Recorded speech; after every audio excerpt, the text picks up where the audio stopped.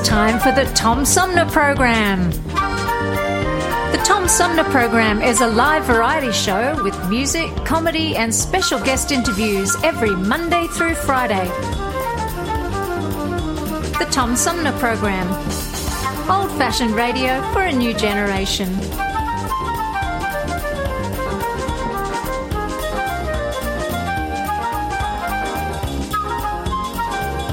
Our theme music is Fruit of the Louvre, provided by flick composer-producer Howard Eddy.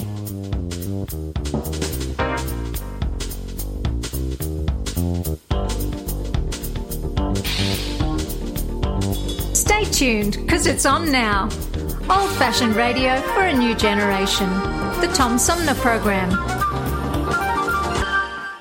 Hi, I'm U.S. Senator Debbie Stabenow, and I'm listening to the Thom Sumner Show. Hey, good morning, everybody. Welcome to this Wednesday edition of the Thom Sumner Program. That means, of course, Armchair Politics is coming up in about an hour, and we'll have Mark Everson, a former high-ranking government official in 2 presidential administrations, joining our roundtable regulars, Flint's premier political pundit Paul Rosicki on the left, and on the right, longtime Genesee County Republican Henry Hatter. We'll have 2 hours of commentary and analysis about local, state, and national headlines from the world of politics and current events. And speaking of current events, of course, a lot of people are tuning in to watch Ketanji Brown Jackson as she faces her confirmation interviews with the U.S. Senate. And that reminded me, and it seemed kind of appropriate to pull back from a pre-pandemic release by radio host Thom Hartmann. He's also a New York Times bestseller, and he has a series that he does, The Hidden History of, and I thought maybe it'd be fun to bring back his The Hidden History of the Supreme Court and the Betrayal of America with Thom Hartmann. Straight ahead.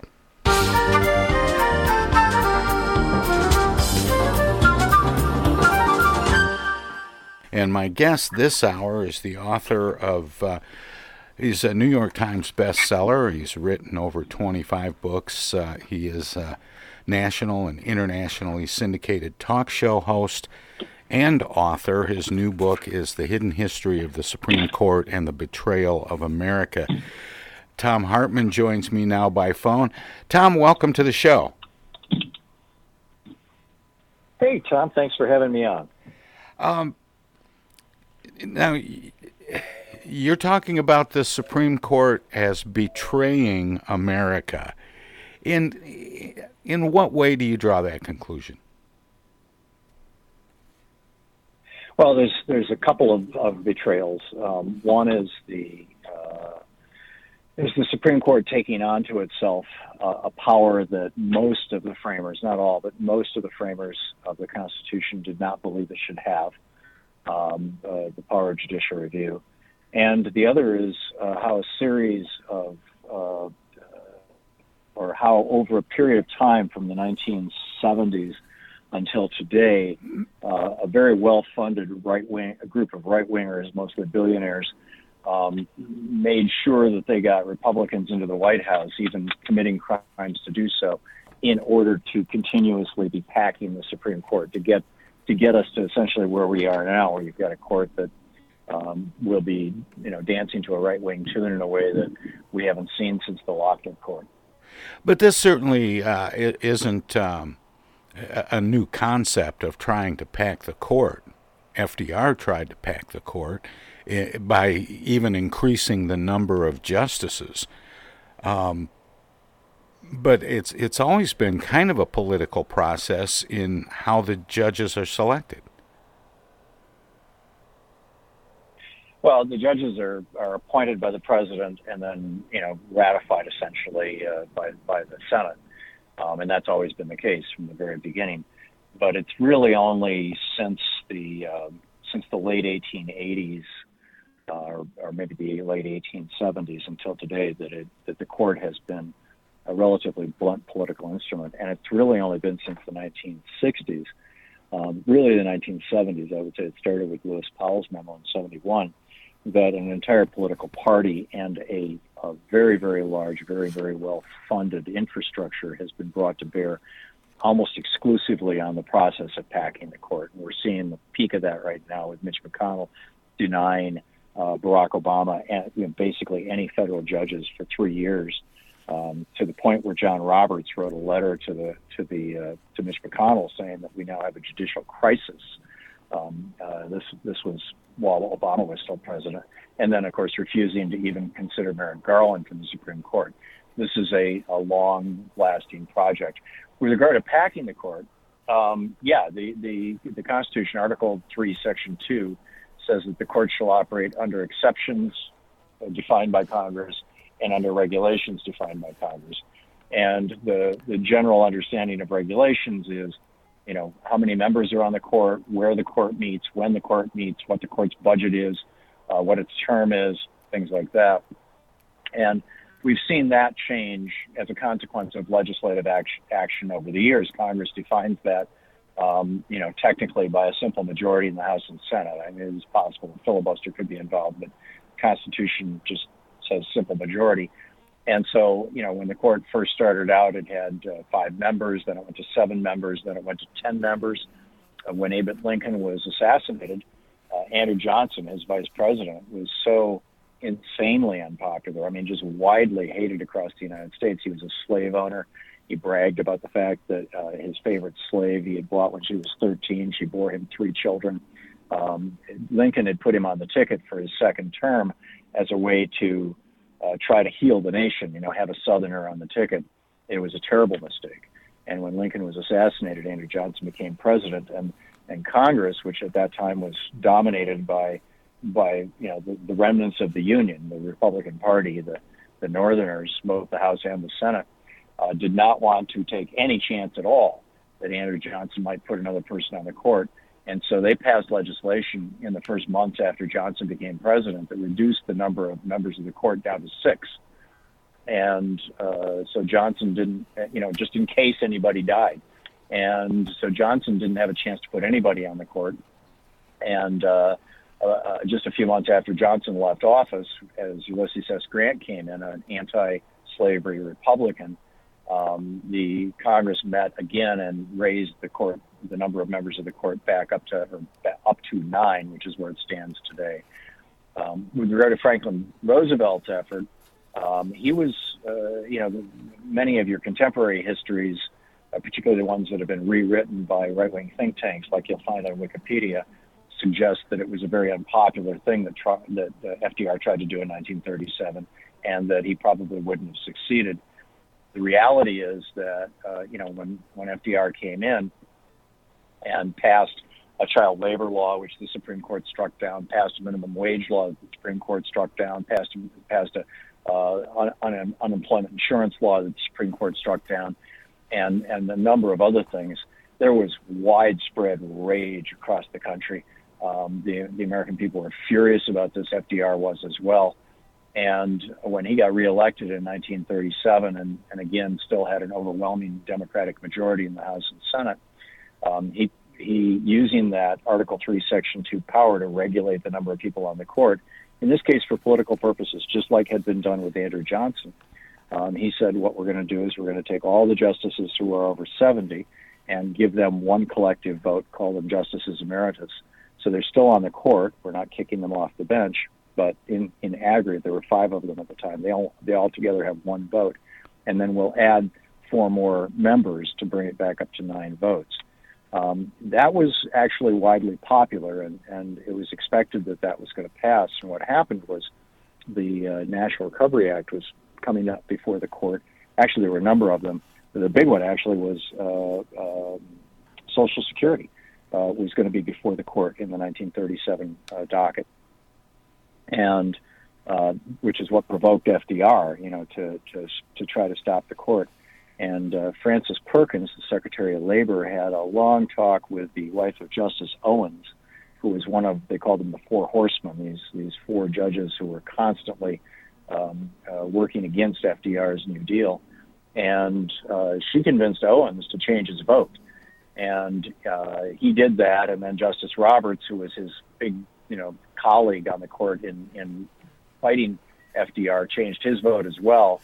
And suddenly public opinion turned from basically hating the court and hating these four guys to being, relatively benign or supportive of them. And at that point, FDR dropped his court packing plan.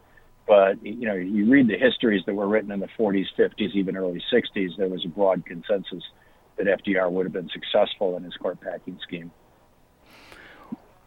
Has it always, have the justices throughout history had the kind of political leanings that justices seem to now? This idea of we have, a 5-4 court, or we have that same situation at the state Supreme Court in Michigan, where you have conservative justices and liberal justices. Right. There have always been ideologues on the court going all the way back to the very beginning. But the court had or took on massively, wildly less power to itself in the first 70, 80 years of the United States. The court began becoming aggressively corrupted in the 1870s, late 1870s, early 1880s, when Reconstruction started to fail as a result of the Andrew Johnson presidency, and in part. And that was the point at which presidents and the Senate started looking at members of the court as instruments of essentially lawmaking, of legislation, or law breaking, striking down legislation. This all goes to the issue of judicial review. Judicial review is the power or the ability of a court to decide that a law which has been passed by a legislature and signed by an executive, the president or the governor, that law does not comport with the Constitution, that law is unconstitutional, and therefore strike it down. The Constitution does not provide explicitly for judicial review. The people who are advocates of judicial review say that there's a provision, the constitutional supremacy provision of the Constitution, which says that the Constitution itself shall be the supreme law of the land, and therefore that's the filter through which everything has to be interpreted. But this was very, very controversial in the early days of the court. From 1789, when the court was formed, until 1803. The court never used that power. They didn't strike down any laws. They didn't try to write any laws. They were basically, the two functions of the court that are defined in Article 3. Number one, they were the original jurisdiction, the place where states would adjudicate disputes between themselves, or the federal government with other governments, or in some cases maritime law. And then the second function of the court, which is to be the court of final appeal, the place where, when all is said and done and you've exhausted every appeal, the buck has to stop someplace, and that's the Supreme Court.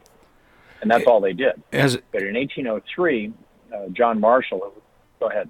I was just going to ask, because there's this sort of impression of the court that it is the arbiter between the other two branches of government. Was that always so, or is that a fairly contemporary phenomenon?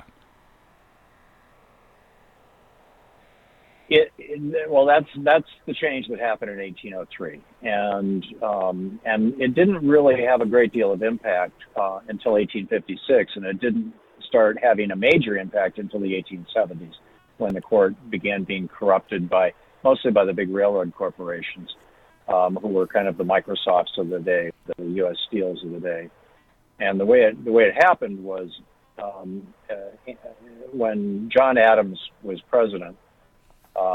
He was president from the election of 1896 until the election of 1800, and in 1898 he pushed through Congress the Alien and Sedition Act, which produced a violent or metaphorically violent schism between him and Thomas Jefferson.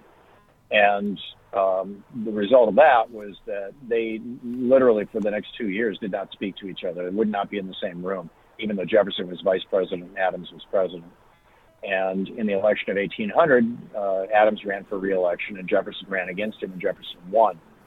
And so the Adams' final act on his way out of office, the last thing he did, his giant, middle finger to Thomas Jefferson, was he appointed as Chief Justice of the U.S. Supreme Court Thomas Jefferson's third cousin, John Marshall, who was also one of his bitterest political enemies.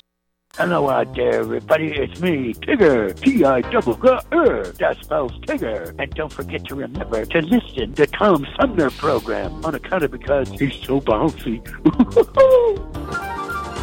I'm Julie Lopez with Crime Stoppers. Have you ever wondered what to do if you have information about a crime or the whereabouts of a felony fugitive and you want the police to know but you need to remain anonymous? Well, here's what you can do. You can go to p3tips.com or download the mobile app.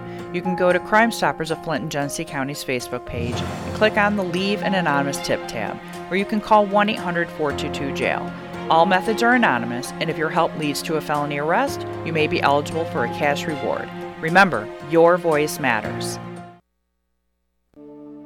Our lives have been turned upside down by COVID-19. When a vaccine becomes available, it's critical that all of us get it.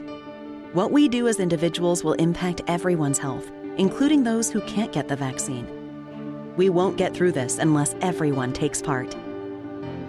Now is the time to get up to date on all recommended vaccines for both kids and adults. Experts say it's more important than ever for everyone to get their flu vaccine this year.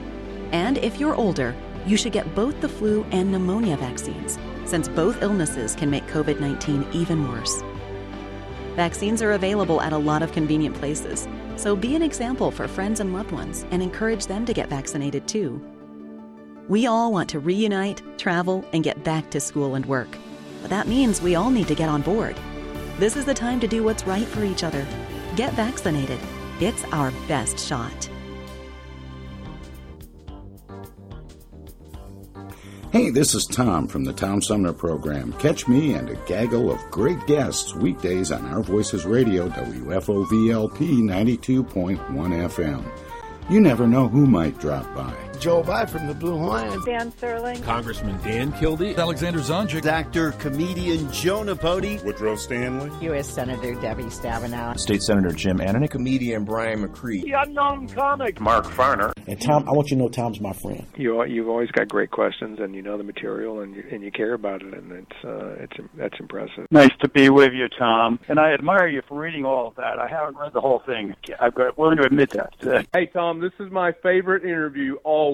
It's like having coffee at the kitchen table with you. Tune in Monday through Friday from 9 to 12 right here on 92.1 of a kind, and check out our website at ThomSumnerProgram.com. Discoveries. They happen when we least expect them, in places we thought we knew. And discoveries have a way of teaching us a little more about ourselves along the way. Welcome to Flint and Genesee County, where up north meets down south. Home to Michigan's largest county park system and a vibrant culture. A place filled with discoveries we've yet to make, throughout acres of beautiful lakes, wetlands, and woods, and in the diverse city beyond. Where the uplifting melodies of gospel choirs fill the air. Where the work of renowned artists color the galleries and museums. Where the fresh fruits and vegetables at the downtown farmers market awaken our senses. And where the cultural center and planetarium broaden our view of the world. Let's spend a few days enjoying the wonders of Flint and Genesee County, where the joy of discovery is pure Michigan. Your trip begins at Michigan.org. Hi, I'm State Representative Sarah Anthony. Our community and communities across the country are seeing a rise in gun violence. Firearm injuries are one of the leading causes of death among children. Parents, it is your responsibility to know where your firearm is at all times. First, lock your gun away somewhere safe. Also, make sure that it is disassembled and unloaded. It's up to us to prevent gun violence in our community. This is Congressman Dan Kildee, and you're listening to the Thom Sumner Program. Welcome back, everybody. I'm talking with author and talk show host Thom Hartmann about his new book, The Hidden History of the Supreme Court and the Betrayal of America. Thom, welcome back. Thank you, Tom. You want me to pick up where I left off? I can recap real quickly. Yeah, if we could. And my apologies that I was so enthralled with what you were saying. I wasn't watching the clock close enough, so we had to jump out kind of abruptly. No, it's all good. I get live radio. I do it, in fact. So what was going on was John Marshall. There was this case called Marbury versus Madison, and it was a lawsuit against James Madison, who was Jefferson's Secretary of State. And in that decision, in the decision in Marbury versus Madison, John Marshall reached back to the law that essentially created the Supreme Court, the Judiciary Act of 1797 or 1789, and said and struck down part of the law, the part of the law that said that in order for a judge to become a judge, it had to be physically delivered to him. Because he struck down the law, President Thomas Jefferson went absolutely nuts. He was like, if the judges are able to strike down laws that have been passed by the ones elected by the people, the House and the Senate, and the President, and signed by the President, then become the despotic branch of government. He wrote a letter to Abigail Adams saying, under this construction, the Constitution has become a thing of wax in the hands of the judiciary. He wrote a letter who was Patrick Henry's father-in-law and one of his closest friends, and he said, under this decision, John Marshall has turned the Constitution into a fellow de se, which is Latin for a suicide pact. The point that he made is that you can either have a democratic republic where the people rule, or you can have a constitutional monarchy where, the people have a lot of say, but at the end of the day, there's a monarch who has the final say.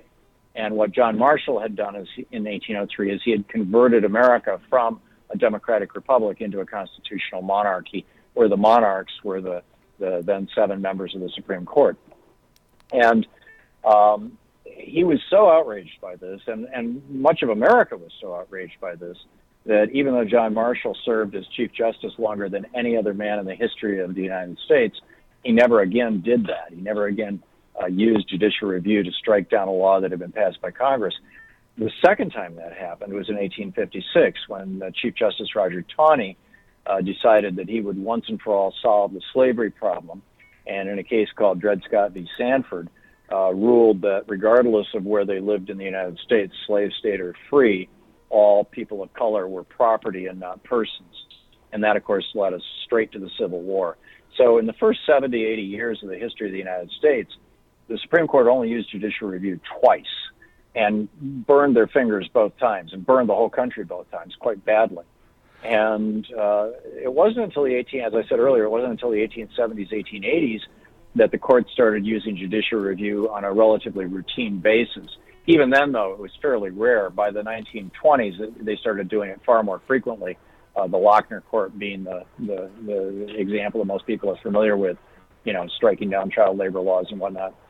And now that's pretty much all the court does is judicial review, which really kind of makes Jefferson's prophecy that we were going to move from a constitutional democracy, a democratic republic, to a constitutional monarchy prescient. It's come true now.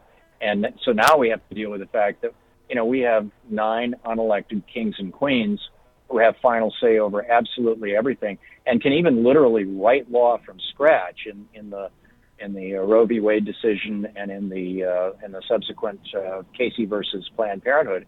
They actually came up with the idea of 3 separate trimesters in pregnancy. That's clearly a legislative job, defining the parameters around which different laws are applied, and yet the Supreme Court did it. So we have a judicial crisis right now, and one that, and this is, recognizing this is why there's been this 40-year campaign by very, very wealthy special interests and corporate interests to seize control of the federal judiciary, and in particular the Supreme Court. And when you talk about judicial review, is that the same thing as interpreting the Constitution? Yes. Yeah. Judicial review is, well, in fact, to give you an example, when Jefferson went off on his Jeremiad against John Marshall and the Marbury decision, one of his friends wrote him a letter saying, well, you know, if the Supreme Court isn't the final arbiter of what is constitutional and what is not, who is? And right. Simply the people themselves. He pointed out that the entire House of Representatives is up for re-election every 2 years. All spending has to originate in the House. All taxes have to originate in the House. All laws have to originate in the House. All wars have to originate in the House. And therefore, if the people don't like a law, and they think it's not constitutional, they'll throw the bums out and replace them with other bums. And, I've had people say to me, well, what if the president was to, or Congress was to push through a law saying that the president could throw somebody in jail for insulting him? And my response is, that's exactly what happened in 1798 with the Alien Sedition Act that John Adams got. First thing he did was throw Ben Franklin's grandson in prison for writing an editorial calling John Adams old, toothless, querulous, and balding. And, Benjamin Franklin Bach even lost his newspaper, the Aurora in Massachusetts. And that was not solved by the Supreme Court striking that law down as unconstitutional. It was solved by the election of 1800, sweeping Jefferson's Democratic Party in and sweeping out the Federalists. And, of course, the law then got changed. Is there... It always seems, Tom, that the Supreme Court follows trends, that, it was whatever seems to be the hot button issue of the day, the Supreme Court weighs in. Is that a product of this judicial review? Say we want to decide something. No, but based on the things that they pick, when they decide to take a case. Yeah, the cases that are brought before them, they choose the ones they want. Yeah. Yeah, they, increasingly they have been dealing with the hot button issues because they have, for example, when Obamacare was passed, the next question after it passed the Senate and was signed by the president wasn't, gee, when do we all start getting health care? It was, what's the Supreme Court going to say? We've got to turn this over to the kings and queens and decide if it's going to be a law or not. And this, again, goes back to that statement of Jefferson's. You've got to decide, do you want to have a democratic republic or do you want to have a constitutional monarchy? And because the court has all this power now, it really is the most powerful branch of government, which is absolutely not what the founders and framers envisioned. Because it's the most powerful branch of government, they've felt quite content to take some of the most contentious issues and decide on them. Now, you talk about in your in this book, and I don't want to get too far away from the Supreme Court, but I can't pass on what's going on right now because of the possibility that we could see John Roberts presiding over a Senate trial in the impeachment of President Trump, potentially. You talk about William Barr and his role in the Iran-Contra cover-up. I don't know how I missed it, Tom, but I didn't realize William Barr had been the Attorney General before. Yeah, under George Herbert Walker Bush. Yeah, I didn't remember that, or it passed me by somehow. Yeah. So this is not his first time being Attorney General, and anything that he's done or is doing or will do should be somewhat predictable. Yeah, tragically. What happened in 1992 was after, first of all, it started a number of years earlier. Congress authorized a special prosecutor to look into the Iran-Contra crimes to find out whether the Reagan campaign, specifically its campaign manager, Bill Casey, had cut a deal with the Iranians to hold the hostages in 1980 to make Jimmy Carter look bad so that Reagan would become president. Whether they were illegally selling weapons to the Contras, whether they were illegally smuggling cocaine back into the United States, that whole spectrum of stuff that we collectively know of as Iran-Contra. And Lawrence Walsh was a respected prosecutor, and he was put in charge of that investigation. And by 1992, November of 92, George Herbert Walker Bush lost the election to Bill Clinton, who would be sworn in January of 1993. And so Christmas Eve 1992, Lawrence Walsh was closing in, and he was closing in on George Herbert Walker Bush. And he had already obtained convictions against Ollie North, against Casper Weinberger, against Elliot Abrams, and he was on the verge of convictions of several other people. And the one last piece that he wanted to get, which would have allowed him to begin prosecution of George Bush himself, was George Bush's diary, his campaign diary. And he had subpoenaed that, and Bush was fighting the subpoena. But Bush was about to leave office, to lose his office. And once he no longer had the power of the presidency, he would not have been able to fight that subpoena. So Bush turned to Bill Barr and said, what do I do? And Bill Barr said, if you pardon all these guys that Lawrence Walsh has convicted and pardon the guys that he's in the process of convicting, then he will no longer have people who can testify against you, and that'll kill the entire investigation. And that's exactly what George Bush did. And on Christmas Eve, if you have a New York Times subscription, you can just look at the front page of the New York Times from December 24th, 1992, and you'll see this screaming all-caps headline across the top. Special prosecutor shut down, and Iran-Contra investigation shut down, special prosecutor cries cover-up. But Bill Barr did it, and the cover-up shut down the investigation. Bill Clinton came into office. At that point, they had lost most of their evidence. They had lost their case, and so he just moved on, and George Bush got away with it. Now, this is a little, again, off topic, but what are your thoughts about the status of all of this impeachment talk? It's real interesting, Tom. We're in a very different time right now than we were in the 1990s, or for that matter, the 1990s being the Clinton impeachment, 1997, or 98, I guess it was, or 1974 when Nixon went through impeachment proceedings and in order to avoid the final vote resigned. They didn't have Fox News back then. And neither Nixon nor Clinton, let me rephrase that. Both Nixon and Clinton respected the rule of law. They were both willing to break the law. Clinton lied under oath. Nixon took two bribes, a $500,000 bribe, $1 million bribe, and broke into the DNC looking for dirt on the Democrats. They were willing to break the law, but they ultimately, at the end of the day, they felt that what was best for the country was more important, when push came to shove, than what was best for them. And so, Nixon actually turned over the tapes when he was due by the Supreme Court, even though Roger Stone had strongly advised him to burn them, which he could have done. It would have been illegal, but he probably could have gotten away with it. So now we've got a guy in the White House who probably would burn the tapes.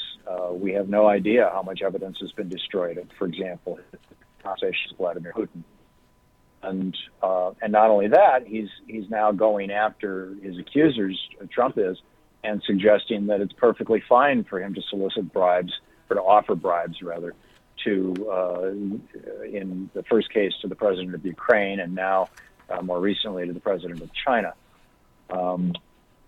I don't think we've ever seen this level of lawlessness in our history, and frankly, there are people speculating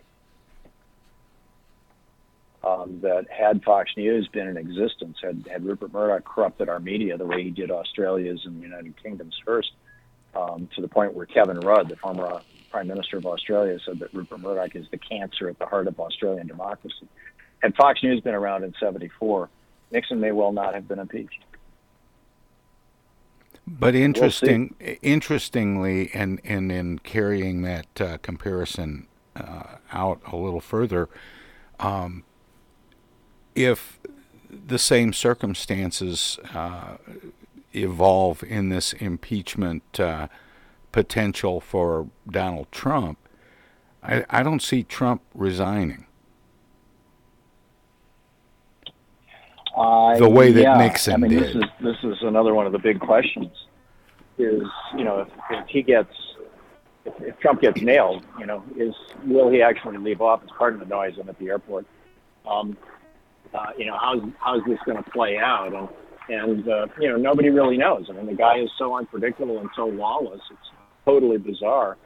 And, it's going to be for interesting television watching, if nothing else, Tom. Well, yeah, when William Rehnquist presided over the Senate trial in the Clinton impeachment, he didn't really do much. I mean, there wasn't much of a role for him to play.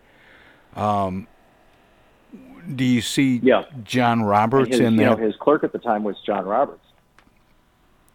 Do you think John Roberts would conduct himself the same way, or given the way that the Supreme Court has evolved over time, do you see him playing a different role and maybe using some procedural things to change the way things change outcomes potentially? Because there doesn't seem to be any love lost between the Chief Justice and the President. Yeah, I'm not sure anybody knows. I mean, this is it's just so bizarre and unpredictable because Trump himself is so bizarre and unpredictable. I think that probably the worst thing that could happen would be if he were impeached and he refused to leave office. Obviously, he would be physically removed from office, but the other possibility, at the time that he was running for president, he was working on 2 business deals, which he, expecting to lose the election, he was in the process of basically closing on. One was, the Trump Tower Moscow hadn't come to the point of closing, but they had signed a letter of agreement. And the other was he was going to start a television network to compete with Fox News, a farther right than Fox News television network. And he wanted to be his own Roger Ailes, basically, and also have his own show. And it wouldn't surprise me at all if when Trump leaves office, if he doesn't get frog marched off to jail, that he's going to do those 2 things. He's going to continue with that process, and that Trump Tower Moscow would be the biggest project he'd ever done in his life. It would be $1 billion project. It would make him very, very rich. And that may well be why he's constantly kowtowing to the needs and wants of Mr. Putin. But who knows? How much different is the stuff that we're hearing about now that's coming out about, like the telephone conversation with the president of Ukraine? How much different is that than the stuff that was in Volume 2 of the Mueller report? Well, the Volume 2 of the Mueller report was dealt with the attempts to cover up the 140 some odd contacts between Russian oligarchs and the Trump campaign in Volume 1. And Mueller identified 10 explicit definable attempts to suborn justice, to obstruct justice. He just didn't recommend prosecution because the Department of Justice during the Nixon administration, the Office of Legal Counsel ruled that you can't indict a sitting president. You have to wait until he leaves office because his job is so important and he's so busy all the time that you don't want to screw up the functioning of the federal government. Now, I think you could argue that logic no longer applies with a guy who spends literally a third of his time on his own golf courses, but still, that's the way that the Justice Department's interpreting the law. Well, far be it from me to recommend people interrupt a golf game.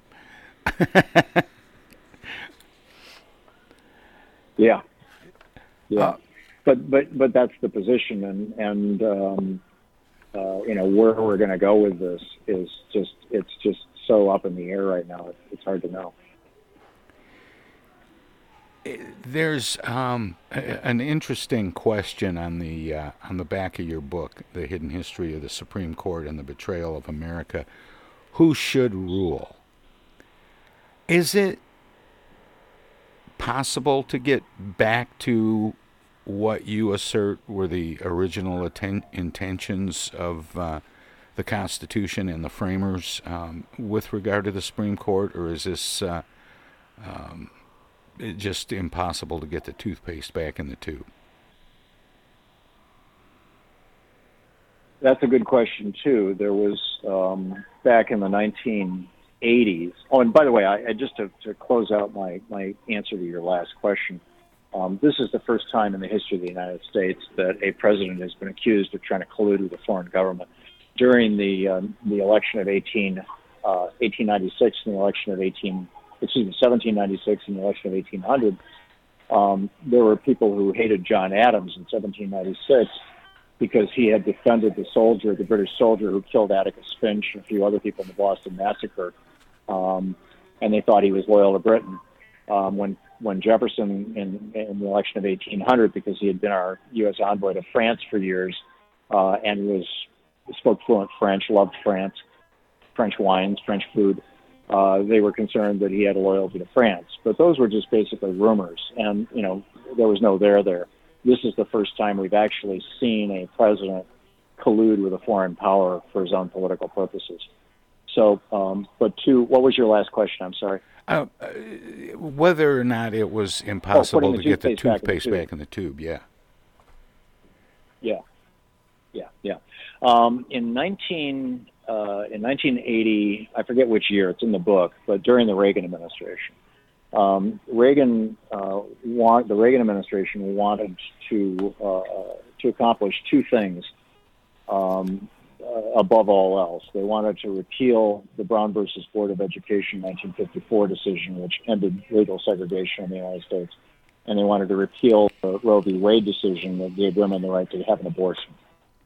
And so the Reagan Justice Department hired a young lawyer and gave him an office in the Justice Department and said, okay, you figure out how to do this.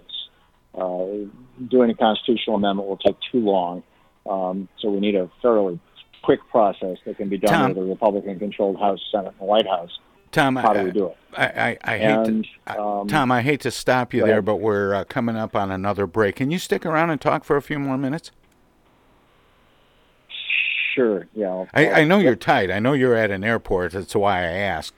And I don't want to get cut off again. No, it's all good.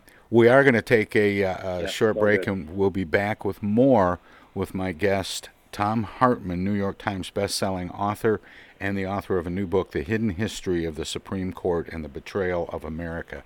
Stay tuned.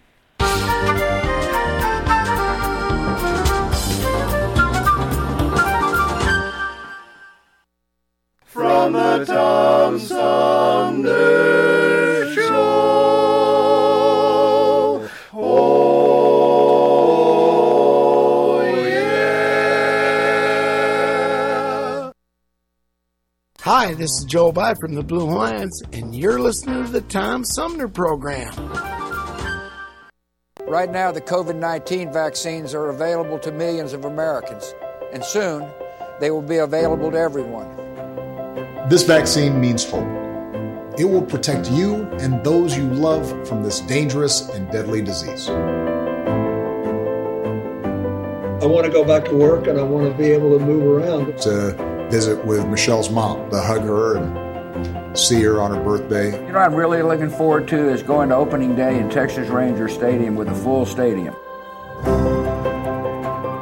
We've lost enough people and we've suffered enough damage. In order to get rid of this pandemic, it's important for our fellow citizens to get vaccinated. I'm getting vaccinated because we want this pandemic to end as soon as possible. So we urge you to get vaccinated when it's available to you. So roll up your sleeve and do your part.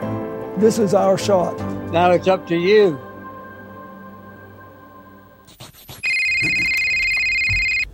Hello. Speaking. Oh, dear. Honey, our car warranty is expiring again. So soon? It just expired last week. You don't even own a car! Not now, Dana. Your father's on the phone.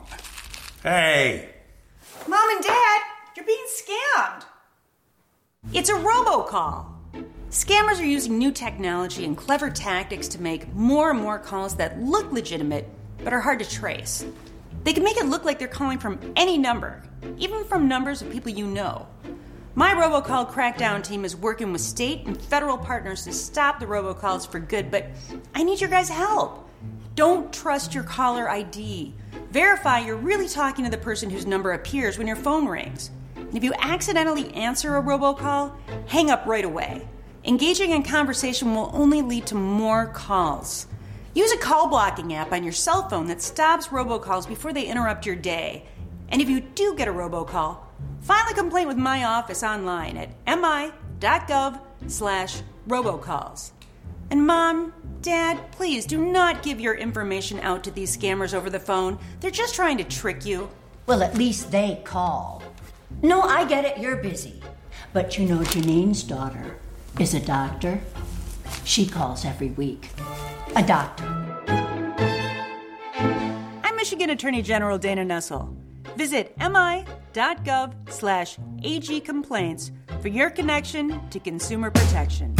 It's 2022, and this year the Thom Sumner program begins its 14th year. It would not be here without support through the years from individuals and organizations like these. Seth David Radwell, East Village Magazine, Flint Institute of Music, Hello, I'm Maestro Rickety Meg. Flint Community Schools, MTA Flint, Flint Comics and Entertainment, Hamady Complete Food Center, the Flint River Watershed Coalition, W.H. Wisecarver, the Genesee County Road Commission, Lone Museum Auto Fair, Thomas Appliance, the Genesee Health Plan, Swiftlet Technology, Mott Community College, It's Pure Michigan. Friends on Facebook have also helped by contributing to the show's online fundraisers 2 or 3 times a year.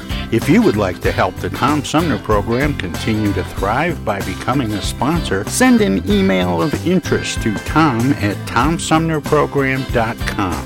Add your name to the list of supporters, past, present, and future.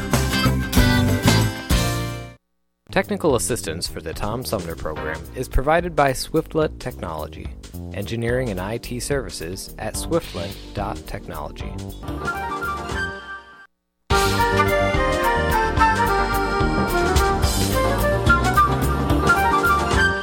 Hey, this is First Ward City Councilman Eric Mays, and you're listening to the Thom Sumner program. And welcome back, everybody. My guest this hour is the author of a new book called The Hidden History of the Supreme Court and the Betrayal of America. He's a New York Times best-selling author and an award-winning talk show radio host, syndicated nationally and internationally, Thom Hartmann. Thom, thanks for sticking around. Appreciate it. Oh, it's my pleasure, Tom. It's great to be on the radio in Michigan. I was born in Grand Rapids. I grew up in Lansing. I lived in Detroit. I haven't lived in Genesee County, but I love Michigan. Hey, well, I was surprised you didn't mention the UP. Most people from Michigan end up saying something about the UP. I lived in the UP for one summer. Yeah, up in Newberry. Lived in Newberry. Oh, okay. All right, that's not, let's see, that's not too far from Tequamanon Falls, I think. Yeah. It's in the Cherokee National Forest, or right up against it. We were I was the station manager for WNBY in Newberry. Well, just before we went to break, we were 19 years old, 20. Just before we went to break, we were trying to put the toothpaste back in the tube and get the Supreme Court to operate the way it was originally intended. But there was something you said in the last segment that I wanted to pick up on, because you said this was the first time that we were dealing with a president who had colluded with a foreign leader to impact an American election. And I wonder if maybe the same couldn't be said about candidate Ronald Reagan and Iran. Yes. Well, the problem is that hasn't been proven. But, there's a fair amount of evidence to that effect. And President Bonnie Sauter, who was the president of Iran in 1980 during the time that Reagan was running for president, has said explicitly, and you can read it in Christian Science Monitor, actually did some of the best reporting on this. Excuse me. Bonnie Sauter said that the Reagan campaign reached out to the Ayatollahs and said, if you guys will hang on to the hostages until Reagan becomes president, we'll make sure that you get your weapons. Because the entire Iranian military at that time was American weaponry. It was, the Shah of Iran was our guy. And they were running out of spare parts. It was, a year and a half, 2 years into the Iranian Revolution. And Reagan apparently agreed. During the election in the late summer of 1980, we were transshipping through Israel tires, F-15 tires, to Iran. And then, of course, after Reagan got elected, we started sending them missiles and other things. That would be actually the first time, but there's not an absolute consensus that actually happened. Congress looked into it. They didn't conclude that Reagan was innocent or that his campaign was innocent. They concluded that they could no longer find the evidence to determine one way or the other because so much of it had been burned, buried, and a number of people had died. Barbara Honegger wrote a great book about this called October Surprise, if you want more information on it. She used to work in the State Department during the Reagan administration. I want to go back and talk just for a minute about the book. This is a tough book to unpack because there's so much stuff in it. At first glance, it looks like a small book and a quick read, but there's an awful lot of information in it, very tightly written to cover a lot of different things to make your points about the Supreme Court and its evolution.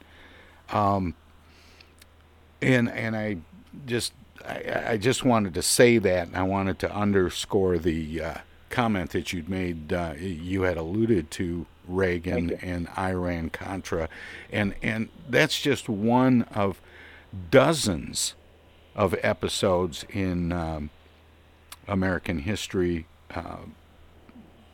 some recent and some not so recent, that you've pulled into this book, and I just wanted to make sure and say that. Now let's fix the Supreme Court. Okay. Right. So Reagan hired this young lawyer and said, "How do we overturn Roe and Brown?" And without a constitutional amendment, it takes too long, and it has to go through the states. And this lawyer worked for about a year and went back to all the founding documents and the Federalist Papers and the Constitutional Convention. And what he came up with was that Article 3, Section 2 of the Constitution, which Article 3 lays out the judiciary, says that the Supreme Court shall operate under regulations established by Congress. We've talked about that, the number of members of the court, but also may only make rulings within the context of exceptions defined by Congress. And so this young lawyer said all we would have to do is pass a law with a Republican majority in the House, Senate, and having Reagan in the White House, pass a law that says that segregation is no longer illegal in the United States and that abortion is illegal in the United States. And at the very end of that law, just add one single sentence that says, and this law may not be reviewed by the Supreme Court, and which would, eliminate the possibility of judicial review. He wrote a 29-page memo on this. It was pretty exhaustive. It was widely circulated in the Reagan Justice Department and the Reagan White House. They debated it. They decided ultimately not to do it because they didn't think they had enough members of the Senate who would go along with it. It would probably be subject to a filibuster. And it would be political dynamite. It would be absolutely explosive. I mean, nobody had ever done that before. But there was a broad agreement that it would be entirely within the limits of the Constitution. That young lawyer, by the way, his name is John Roberts, and he's now the Chief Justice of the U.S. Supreme Court. Well, it's like I said, this is a fascinating collection of historical events and commentary on the Supreme Court and the way it has gotten away from its original intention. It is by New York Times bestselling author Thom Hartmann, The Hidden History of the Supreme Court and the Betrayal of America. Tom, thank you so much for fitting us in. I know you're kind of on the run. Oh, my pleasure, Tom. Yeah, I am. But I appreciate being on your program. Thanks so much for inviting me. All right. You take care.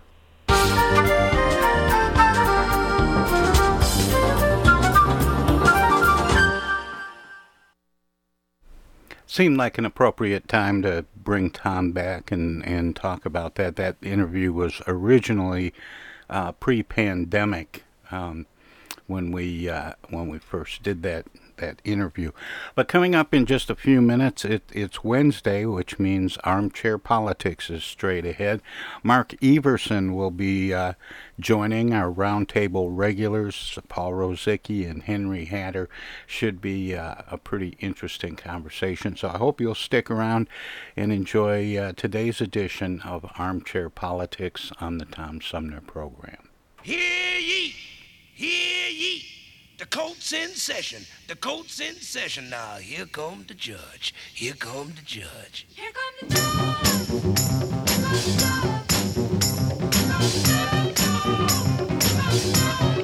Stop beating that fudge. Cause here come the judge. Don't nobody budge. Cause here come the judge. Judge Shorty is presiding today. And he don't take no stuff from nobody, no kind of way. Hey boy, take off that hat. Where do you think you're at? I know where you gon' be if you don't heed my plea. I'm here to tell you, order in the court now. Can't nobody smoke now. Here come the judge, here come the judge.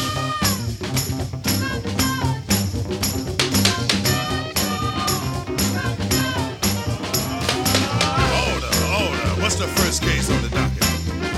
Judge, I got a boy here can't dance. Can't dance? Can't dance, Your Honor. 90 days. 30 days to boogaloo. 30 days to learn how to sing-a-ling. And 30 more for the Afro twist. Yeah, can't dance. What is this?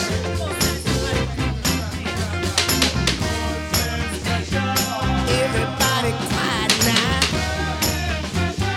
Here come the judge, here come the judge. Is that the man? No, Your Honor. Does he look like the man? No, Your Honor. Well, I'm sorry, you got to go then. You can't recognize the man. You got to go. And guilty. Here come the judge.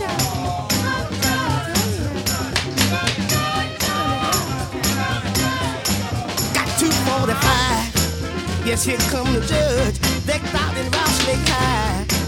Yes, here come the judge. I'd rather be lost in the jungles of Missouri than to face the judge this morning the way he feels. Here come the judge, oh. Here come the judge now. Don't nobody budge, cause here come the judge.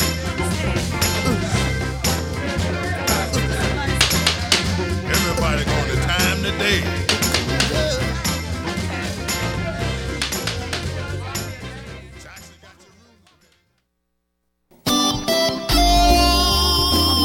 Old-fashioned radio for a new generation.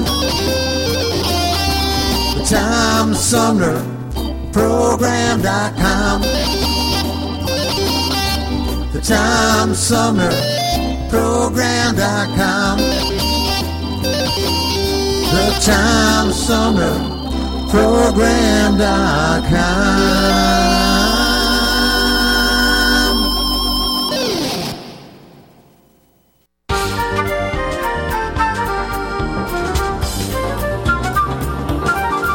Pilots, get off of my lawn. We're trying to do a radio show down here. It's a Tom Sumner program, don't you know? Go on, get out of here.